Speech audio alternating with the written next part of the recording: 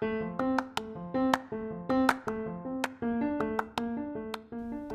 and welcome to Living Well Feminist. Living Well Feminist is a weekly podcast talking with feminists about the ups and downs, ins and outs, and the emotional rollercoaster ride of living a feminist life. I'm your host, feminist writer, researcher, and author, Jen Thorpe. Today on the podcast, I'm lucky enough to be speaking to one of the 50 most powerful women in South Africa, Carla Watson. Feminist activator and strategic rock star, Carla Watson thrives in collaborative spaces to strategically shape the future of the marginalized and often overlooked. She was recognized as one of the top 200 South Africans in 2019 for her contribution in education, and at just 31 years old, she has just been recognized in 2020 as one of the 50 most powerful women in the country by the Mail and Guardian. Carla is the head of the Jakes Gerwel Graduate Teaching Fellowship, which is focused on supporting and nurturing young people into high-impact high school teachers.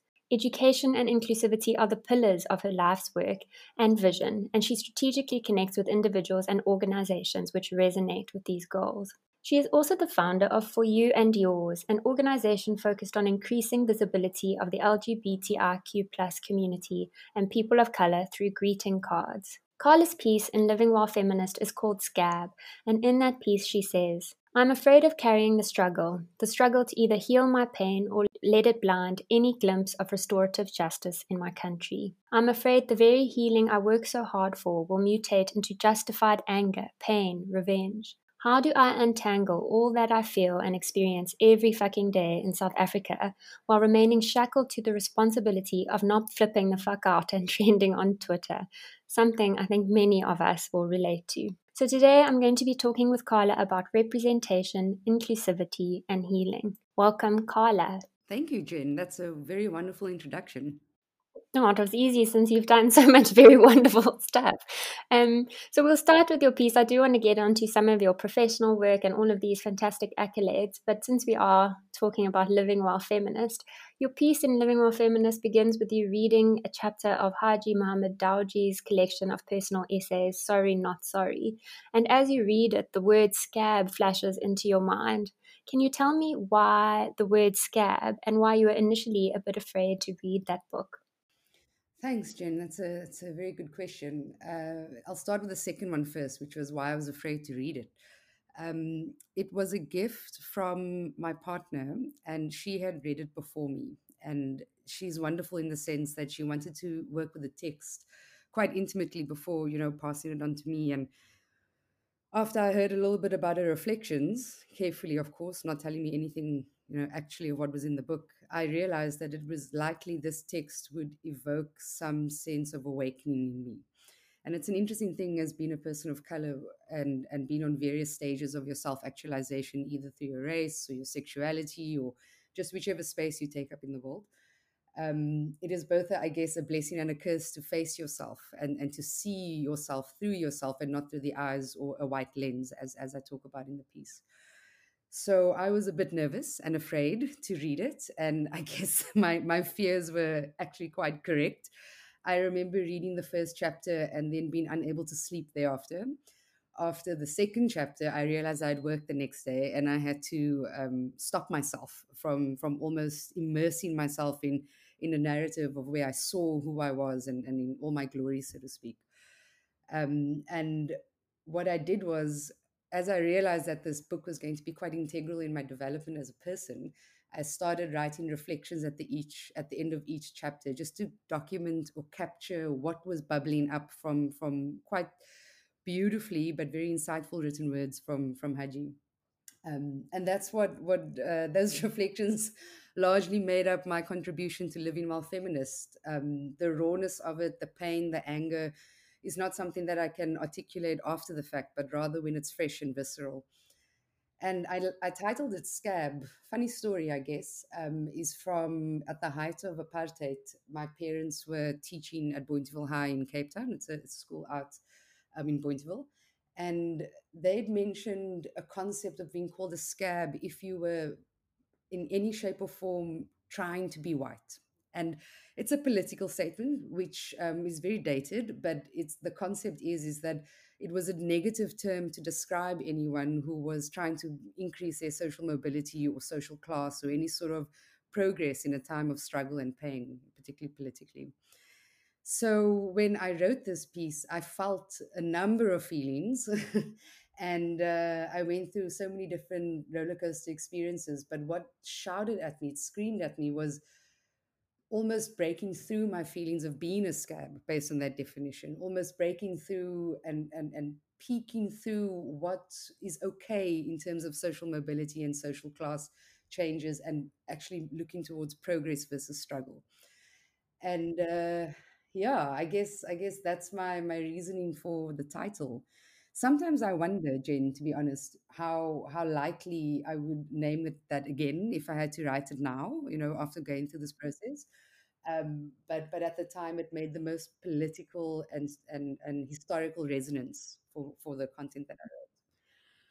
Just there's such a lot going on there in your answer around history and around how do we translate sort of this rainbow nation constitutional and sometimes very woo-woo goal into like the real life of actually healing pain and suffering and letting go of these problematic norms of what success and goodness and value looks like in our country, which is very fragmented.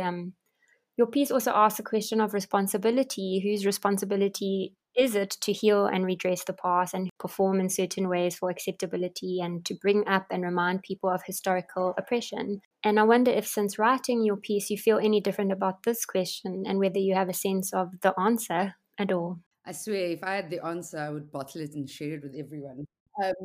To be honest, it's quite a big part of me, this concept around responsibility in social change. And I guess in simpler language, I am cross at many things, and I am upset about, from a personal perspective, realizing the greatness of my color and the greatness of who I am very late into my journey, and I find in my journey and experience of the world. So I resist, I resist the Twitter activism, and I resist not being able or not implementing or contributing to a healing approach towards the pain that we have in the country. Now, it sounds very high level. As I'm speaking, I can hear that, and I'm going to try and articulate a deep life philosophy here on this podcast.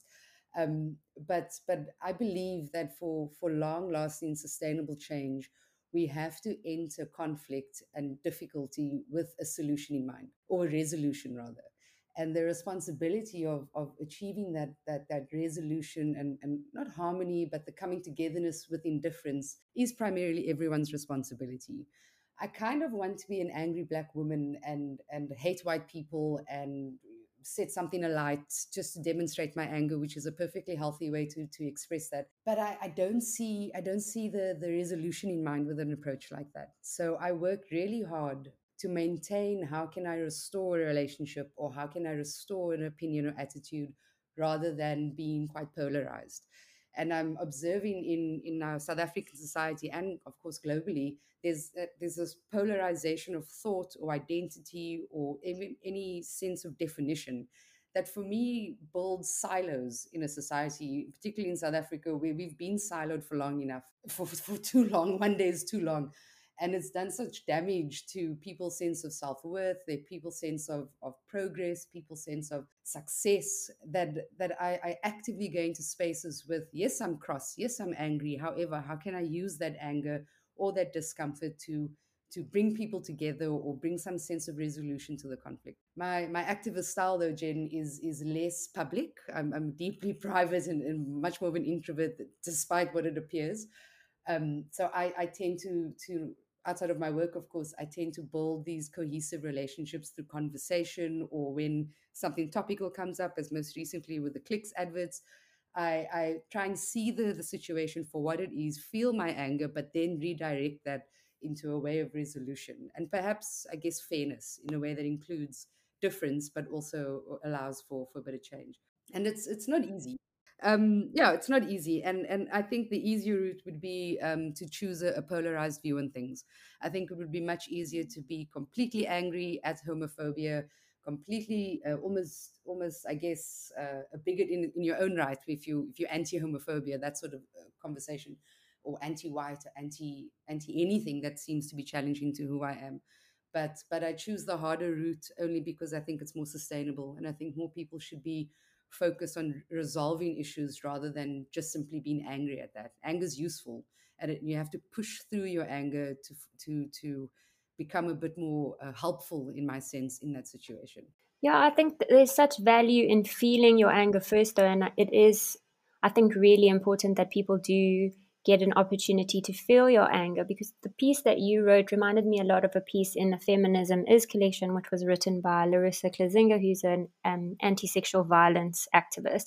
And in that piece, she was speaking about how she's constantly being asked why she's so angry. Can't she just get along and be a bit, more nice?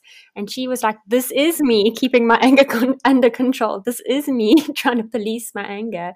Your piece also reinforced for me this idea that oppressed groups, whether it's their race or gender or class or sexual orientation or nationality, often feel, like you said, justified, legitimate anger about the way that they've been treated in the past or in the present, but are discouraged from expressing this lest they lose the space to participate in the conversation. So what do you think the impact is then of not having space to reflect anger, of not being able to express anger productively, I suppose, rather than in this polarized way that you're describing? Do you think there's still an importance in raising what we're angry about? So I would clarify your point with the languaging around restorative approach to anger. So and I'll unpack that in a bit. So I firmly believe that anger is always welcome at any table that I sit at. Irritation, disgust, all the what we often are taught to bury from a very young age, those feelings that are often not affirmed or validated, is always welcome in my home and at my table and in any conversation.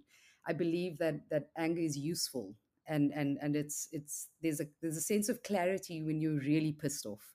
Whether you're pissed off at the teller or whether you're pissed off at generations of inequality, if you're truly that passionate about it, the world seems quite clear according to what you feel. And I guess as a personal anecdote, when I was perhaps slightly too irritated with my classes when I was a teacher, it would be so clear to me what I needed to feel and express in that moment.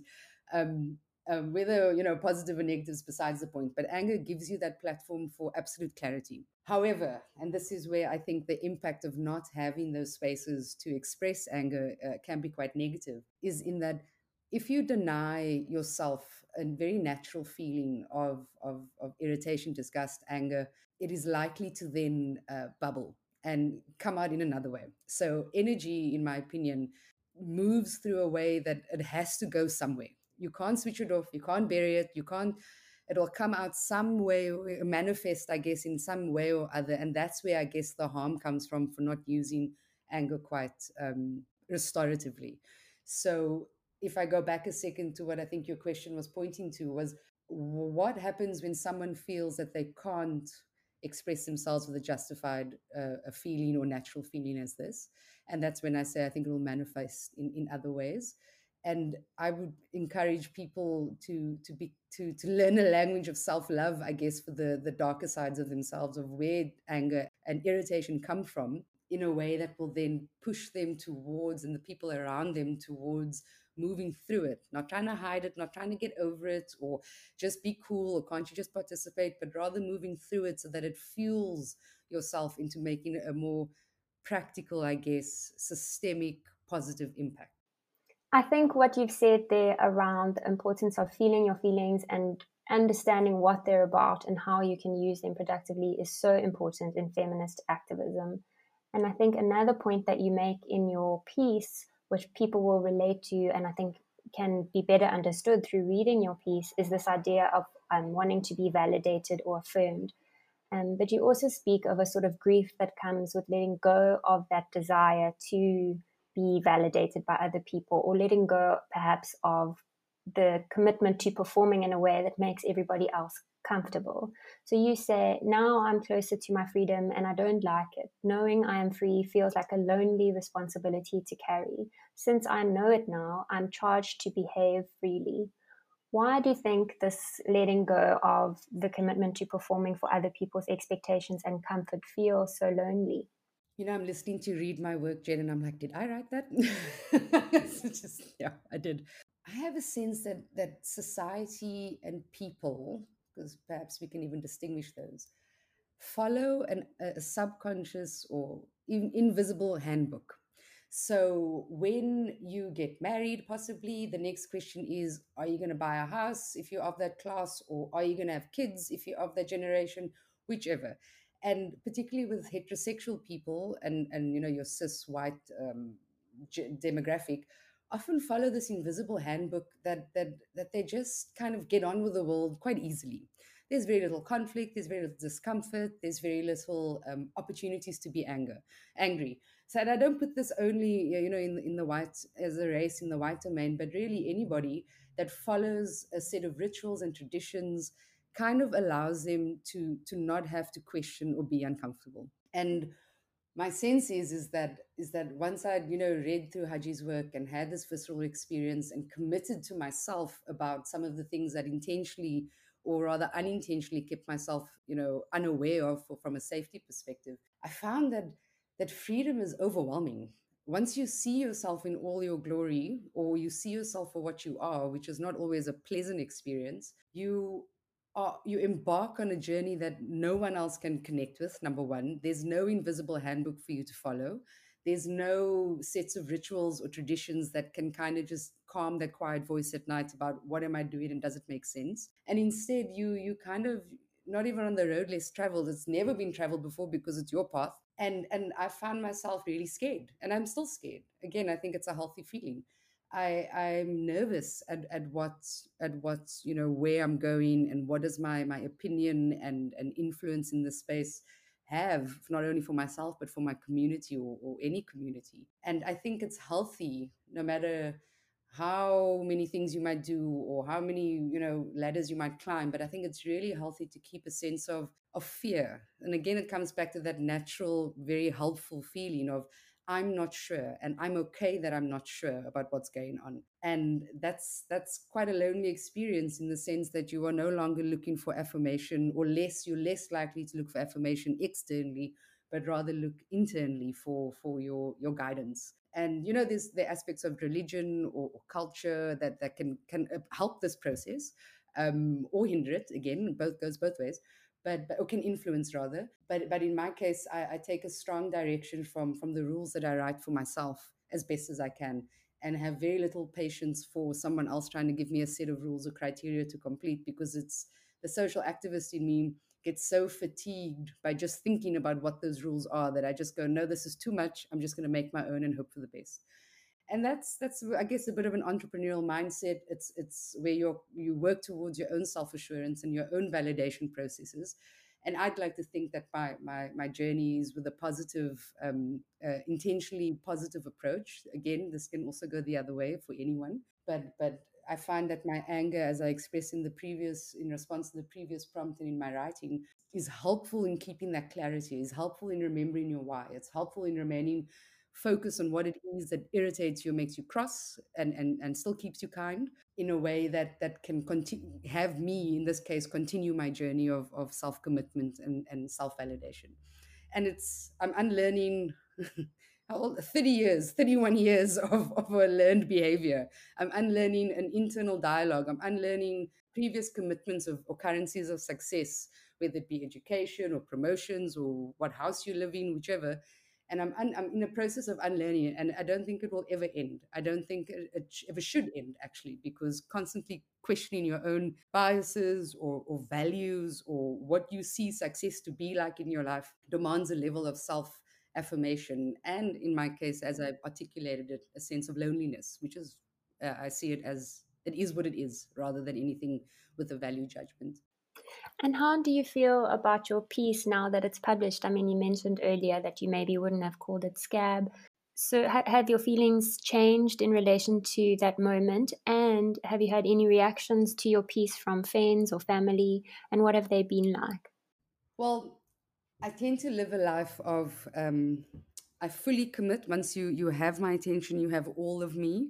So the experience with Haji's book and my own integral, I guess, unlearning process after the words that you put on a page very beautifully, I fully committed to that process. And the work and the piece I submitted for Living While Feminist was an expression of that full commitment. And because I tend to be quite, I oscillate between a future orientated approach and still very much living in the present. I don't very much look back as often as I guess other people might. So my feelings towards this piece is that I completely trust previous Carla. I completely trust and stand right next to anything she wrote or said or felt in that moment, and I wouldn't change any of it because I feel an accurate snapshot of a moment of my own journey of unlearning and committing to myself. So I wouldn't go back and change it. I would not even change the title. And I believe that it's important to cement yourself in your spaces that you occupy when you're feeling that clear or that motivated or angry or justified in those moments. And I guess this is one of the challenges with my academic writing is because once I've cemented to it, I don't want to go back, but all you have to do is edit and I have to go back and look at it again. So I guess that's my answer to your first point around about, would I change the name or change anything about it? In terms of its reception, I have experienced a very uncomfortable feeling of praise. So again, historically, person of color, queer, whatever, you can attach whatever label to it. But praise is or affirmation externally is quite again, maybe I'm just uncomfortable with everything, but I find it quite overwhelming in a way to have that much of attention. So the response has been incredibly positive. While I'm on this podcast, I'm going to just mention that my mother still needs to buy the book. So maybe, that will shake some things up there. But in terms of my wider family and friends, it's been such an affirming process not to be published, not to be, in this prestigious collection of work, but rather that you read my work and you see me because I was previous Carla and current Carla feels these feelings and commits to it and is cross, and it comes out very strongly in the writing. And to have close people to me receive that and say, you know what, I may not understand it, but I love you, or I agree with your passion. For me, that's enough. That's resolution. That's moving towards a common understanding and being able to just simply see each other. And as I'm articulating this, I guess the golden thread in a lot of work that I do is representation. And I find that to be integral in the self-actualization of anyone. That's so beautiful. I'm so glad that it was an opportunity to have yourself seen and heard and supported in this process. I feel very moved by that. As I mentioned in your bio, you are not only this cross sometimes essayist, you're also recognized by the Mail and Guardian last year as one of the top 200 young South Africans for your work in education. And then this year as one of the 50 most powerful women in South Africa. Two incredible accolades that I hope, even though you're uncomfortable with praise, that you've taken the time to absorb them and to celebrate them. Can you tell me a little bit about your work in education and what these awards mean for you? Oh, what a wonderful question. Thank you. A little bit of a backstory, I guess, is that because I work in development, often your metrics of success is very hard to acknowledge. Scale, impact, and it's very hard to internalize any sort of level of progress or impact. And and I guess the ego side of me, because we all have an ego, but I'd like to acknowledge it, enjoys getting these accolades as a reminder of the work that I do and the impact that I've got, because it's likely people in development don't often look at themselves, which is, of course, why the rate of burnout is so high for many reasons, but I guess that's one of them. And getting these accolades, Jen, have thrown me, keeps me nervous, keeps me a little bit afraid, and I like that. But what one of the biggest things it gives me, and as I guess typical to my nature, is I receive it, I celebrate it, and then I want to share it immediately. Is that as a teacher in a local high school, and I guess an educationist now at the Jake Scavell Fellowship, what I stand for and what I get praised or recognized for goes much further than only in my own life's legacy. So I'm not a very good social media person. I will like, maybe share, but if you see a status from me, it's quite rare. I most likely am just sending a GIF. And what I did was, with this most recent one, was I put it on my Facebook, and I put it on there, and I said, last year what, this year this, And I repeated my commitments to my life legacy in terms of improving education in the country and representation. And there was a particular response from one of my old students. I mean, it lit up, right? That's what social media does. 100 likes, whatever, it makes click, click, endorphins, ding, ding, ding. But then there was this particular post that said something along the lines of, um, I never imagined that my old English teacher would have had received an award like this, and I can't believe that that same person is who taught me for a number of years. And I screenshot it and I sent it to my friend Anine, and I said, "This is why I put it on social media, because it's not for me to hold. It's not for me for mine to go up on my certificate on the wall in my parents' house or whatever. It really is something that you need to use to remind people of their own possibility." And like I say, this is a very, oh, not like I say, I think I mentioned it earlier around this, the book I found quite integral to my self-actualization, Haji's book. And this is really part of a bigger journey, that instead of just holding on to it, I'm saying, okay, I can do these things, and I'm going to put myself out there, apply for these accolades or ask to be nominated, which is such a scary process, but it is what it is. And then when it works out, it's something that needs to be shared. It's something that people from your past, your present, need to engage with and put a smile on their face and say, hey, maybe I could do something like that. And that's restorative justice in my mind. That is going in there with an idea, with an approach, and then sharing it, not democratizing it, but bringing it to an equal leveling playing field, and saying, you know what, this is me, great, but it could also really be you. And I've done that. I've shared the link, and then I say, well, next time it comes out, I will nominate you. Or what do you want to study? How can we get you there? And that's beyond like the normal work responsibilities. So in terms of my role in education, I believe in representation, and I believe it's so important to see people like yourself in positions of power and influence. And I guess I'm slowly going into that space of being someone like that, a queer woman of color who's saying, yeah, I am, and and kind of just moving with it. And there's something that's very special about sharing your life legacy with people in your community that is integral to who they are, or can be integral to who they are. Yeah, I think sometimes teachers feel very proud of their students, but you don't realize that your students often feel very proud of you and of having had the opportunity to be around you. My maths teacher from high school recently got made principal of my high school, and I felt this like huge rush of, connection to this person and thinking, wow, like she's come such a long way since she was my teacher all those years ago, and she was such an incredible teacher, and it felt so wonderful to see her rewarded and noticed, and to see her success. People do inspire beyond the moment that you meet them, that your inspiration can last a very long time. So you work as the head of a fellowship which is named after one of South Africa's most prominent anti-apartheid activists and academics, Professor Jakes Gerwel. The fellowship supports aspiring teachers with a passion for education and development and who wish to contribute to society. Can you tell us a little bit about how long the fellowship has been running and what its aims are, and what's been the most exciting thing that you've seen come out of it? Cool. So I love where I work. Firstly, I love the impact that we are planning or working towards, and the people that I work with, and I love the vision. So sometimes we make internal jokes about who's had the most Kool-Aid today in order to push out some work, and often my hand goes up, and that's fine. But what the fellowship aims to do, so we started in 2017. There was a specific question there. Founded it in 2017. I was part of the founding team, and the vision was to find the best and brightest young people who want to become teachers.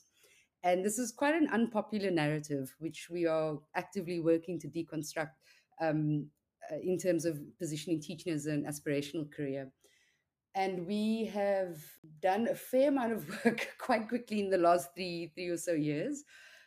We have 70 students on the program who are all completing undergraduate degrees, and then will go on to do their PGCE next year.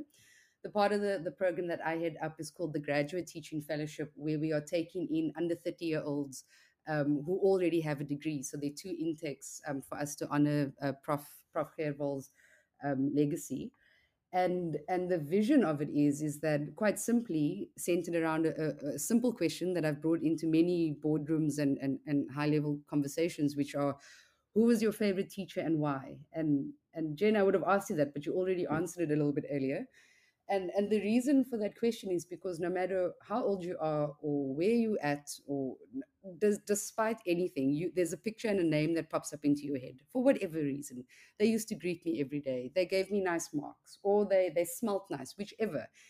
Schooling is such an integral part of the socialization of a person and their introduction or exit of a community, that who your favorite teacher is, or your least favorite teacher, is a prompt that elicits just the impact of having a high quality teacher. Not only someone with strong subject content knowledge, but someone who has a deep sense of who they are and why they do what they do.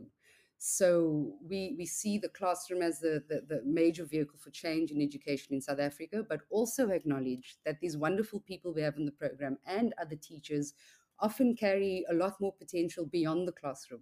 So our model is qualify as a teacher. That's great. Teach for 2 years.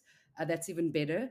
And if you feel that the classroom is where you want to thrive, then hang out there, follow the leadership track if you want to do whatever you need to do, but influence that space with all of you. If you feel that you have more of an entrepreneurial approach, we support the second pathway to impact, which is following an educational entrepreneurial business venture to solve a particular problem. And the third pathway to impact that we encourage our students to consider is the educational leader. And it's intentionally all vague because we can't quite peg a particular pathway to a particular person. We accept that they have a passion that needs to be nurtured, and that's what the program works to accomplish. So we take them through strong leadership and personal development programs. There's a lot of coaching. There's a lot of tools to help them develop a language of self-description, all beyond academics and passing, their undergrad and going on to do PGCE. Because often our best teachers are the ones who have a little bit more self-assurance around what it is that they're doing, and then can put themselves out of the process and guide the student entirely. Often our less great teachers are sometimes too focused on themselves in those classrooms. And it's not necessarily a bad thing, but just it's not as helpful as it could be if they were able to just shift slightly to the left and allow the students or the learning or the societal needs of your classroom to shine. So that's I guess one aspect of the work that we do, but it's all underneath this the strong advocacy for the teaching career as an aspirational one, as one that will effect long-term change in our spaces. And it's a bit challenging to chat to a millennial around this vision, this long-term impact vision.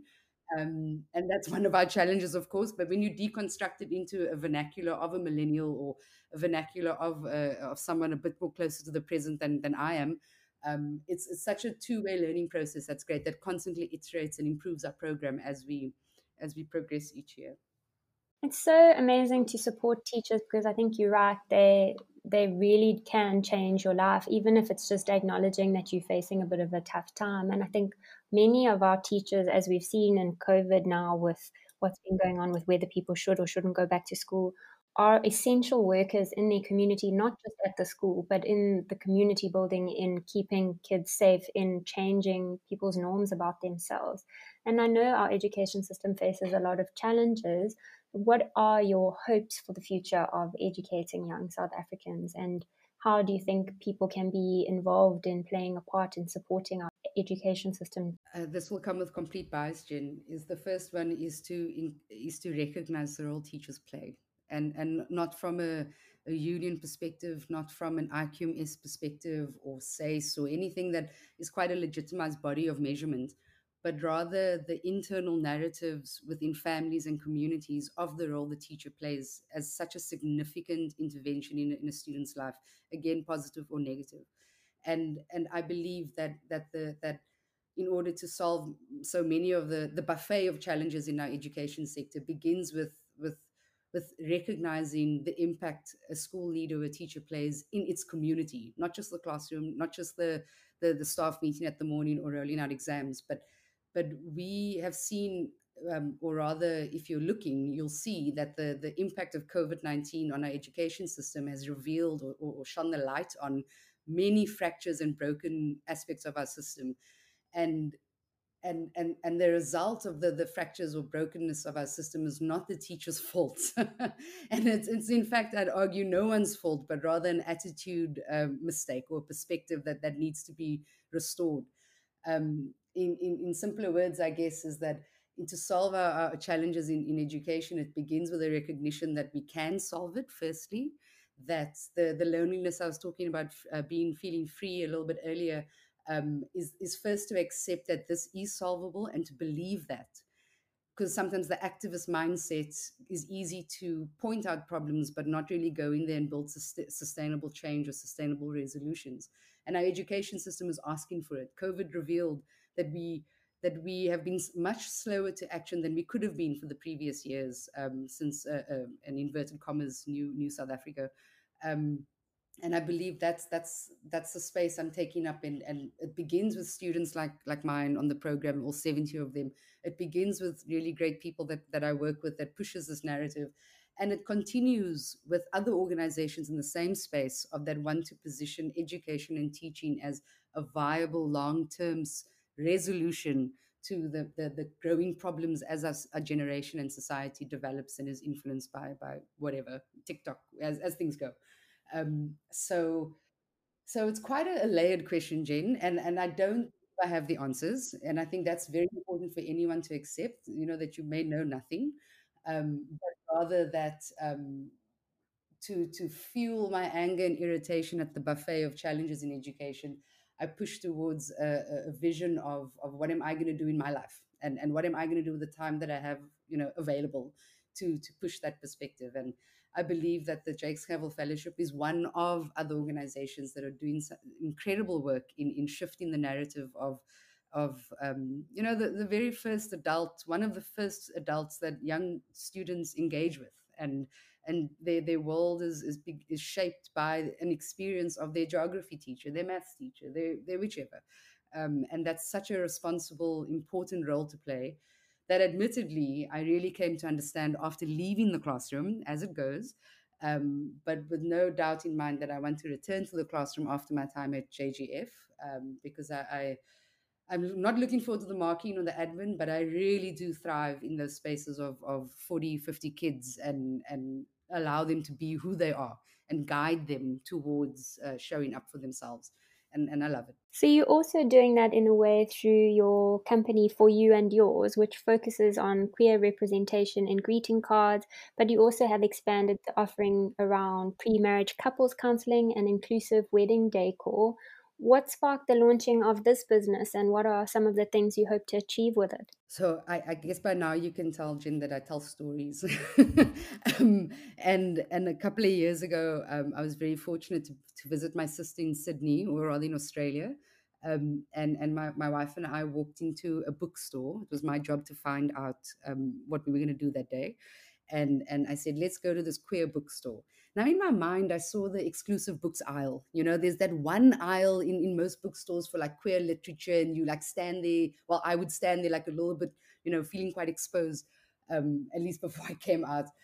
And we walked into this bookstore. It was called Hares and Hyenas in a part of Melbourne. And it was an entire bookstore full of queer literature, children's books, non-binary books, parenting, leather erotica, all of it that you can imagine. That my wife and I, Jackie, stood there, and our eyes started tearing. I don't cry very easily, so this was quite a big moment. And we bought really overpriced beer just so that we could stay there longer, and tried not to spend our entire budget on all the books, that presented themselves to us, like queer people of color poetry, things you'd never, sort of access in a mainstream inverted commas space. And I felt that it would be criminal to not bring something like that back to South Africa. And I don't have the patience, I guess, for a bookstore, like just to replicate the model. I'm not so sure of its, sustainability. Um, but I thought, let me bring back a piece of this passion that I felt for representation, and let me bring it back into a space that I can just begin with, something like wedding cards and greeting cards.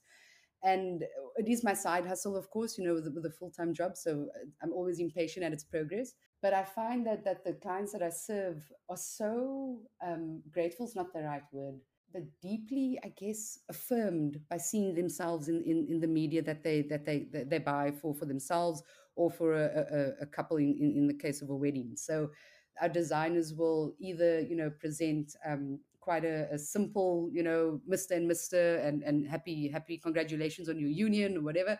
But also they're able to personalize the card based on the couple. So the client will send you a picture and they will illustrate or design it to look literally represent the couple and the love that they're asking for. And there's an essence there that when you see yourself in media, that you can't, it's hard to describe. It's easy to describe as a person of color. It's really hard to acknowledge when you fit the dominant narrative. And I've noticed that particularly with queer people, this offering that For You and Yours gives is an opportunity just to completely bathe in the wonderfulness of who you are and your love. And part of my personal philosophies are two commitments. The one is that I commit myself to excellence, and the second one is I commit myself to love. And those are the two driving pillars that I approach everything with. And I feel For You and Yours captures that quite significantly in being able to elevate people's unions and loves, or their families in ways that no one else can really imagine. And I believe that this is something that I want to completely continue with and never abandon. Although full-time work, as any side hustle, it always gets a little bit knocked. And the vision, I guess, of For You and Yours is to take this feeling of representation and the fullness of who you are, like Jackie and I felt in that bookstore, across Africa. And the politics there, it is a bit of an ideal vision, but the idea is at least to build Africa's largest platform of queer illustrators and designers that can then partake in this campaign and movement, and of course get paid and receive recognition for the work that they do. I had a little look at the site before we were recording, and the cards on there are beautiful. They are so lovely, and I just thought it was such a fantastic space that people could go to, and I didn't know about the custom offering, so I think people are going to be really excited to hear that. So I have three final questions before we end off the podcast, which I'm asking everybody. And the first is, what is a book that has inspired your feminism or your journey towards excellence and love? Initially, when I heard this question, I was a bit thrown by which book. You're asking someone who reads to choose a book. um, and once I quietened that resistance, I found that The Handmaid's Tale by Margaret Atwood was the one that was so disturbingly accurate. I mean, that's quite an extreme statement, but there were pockets and elements of it that was so entirely accurate, that stirred so much crossness within me, that I couldn't watch when it became a series. I couldn't watch it. I think I watched one episode and I said, oh no, I cannot have a picture in my head of the feelings that I feel. It's too much. And the content of that book, at least how she portrays it, um, really invites a lens of curiosity onto your own life in a way that is quite intimate. And I shared the book with a male friend, and he was thrown. He had so many questions. He was like, is this what? It must be fiction. It can't be real. And then when we started to unpack a little bit of the historical relevance of the text, he was just as angry as I was. And then again, I guess that was one of the starts of my journey to being comfortable with being cross and impatient and angry at things that just don't make sense. Or rather, in my book, they shouldn't make sense as they are. The book raises such good questions around what we take to be normal and how many people are complicit in upholding systems of power. But I mean, I've watched all of the series. It is phenomenal. It's hard going though, like you have to take a little time out to process. But I also read the follow-up, came out last year, The Testaments, which had a few different perspectives. And if you haven't read that, it is really, really interesting to go back to those characters. And what was also interesting was Margaret Atwood said she didn't put anything in those books that hadn't already happened in the world to women. With fiction, I think it does allow you to ask questions more intimately and to be more honest with yourself than nonfiction sometimes, because it feels like a bit of a softer introduction to some hard topic. The second to last question that I have is, do you have a quote that has inspired you or that you live by? I do, and I think I've said it a few times in different ways today. It's simply put, if it keeps you kind and makes you cross, then you must do something about it. Beautiful. And the final bit of our podcast is a question of advice. Do you have any advice for other feminists on their journey? Echoing Some of the things I've said today, I'd want to be, rock that boat and say, no, I don't have any advice. You- but that's not true. I do have advice, and you can quote me on this, which is you need to learn the rules of anything so that you can break them or change them. There is a level of submission's the wrong word, or compliance is too bureaucratic, but there is a level of power that you gain once you've learned the edge of the inside, of what it is you're trying to change. And that learning doesn't have to be an act of violence, but it can be a process of recognizing and clarifying where it is that you want to go forward. So my advice to younger feminists is it's a buffet. There are loads of challenges and things that are wrong in the world, and that's the first step to acknowledge. And the second step then is to understand your area of interest as much as you want to, whether it's a personal experience or someone else's that you are feeling quite passionate about. But to really affect change is to understand the system or the problem intimately before you can redress it and move towards a resolution. Sure. Thank you so much, Carla, for taking the time to talk with me today and for coming on the podcast. And thank you more for the work that you're doing to make a more hopeful and brighter and honest future for everyone. I feel very inspired and so happy to have talked with you today. Thank you, Jen. This was very cool. I enjoyed it. Thanks.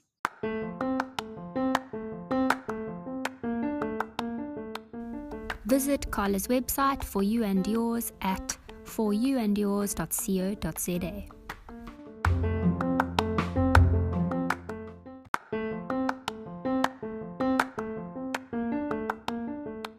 Thanks so much for tuning into this week's episode of Living Well Feminist with me, Jen Thorpe. Please do tune in next week to hear more from feminists about their lives and experiences. Take care of yourselves.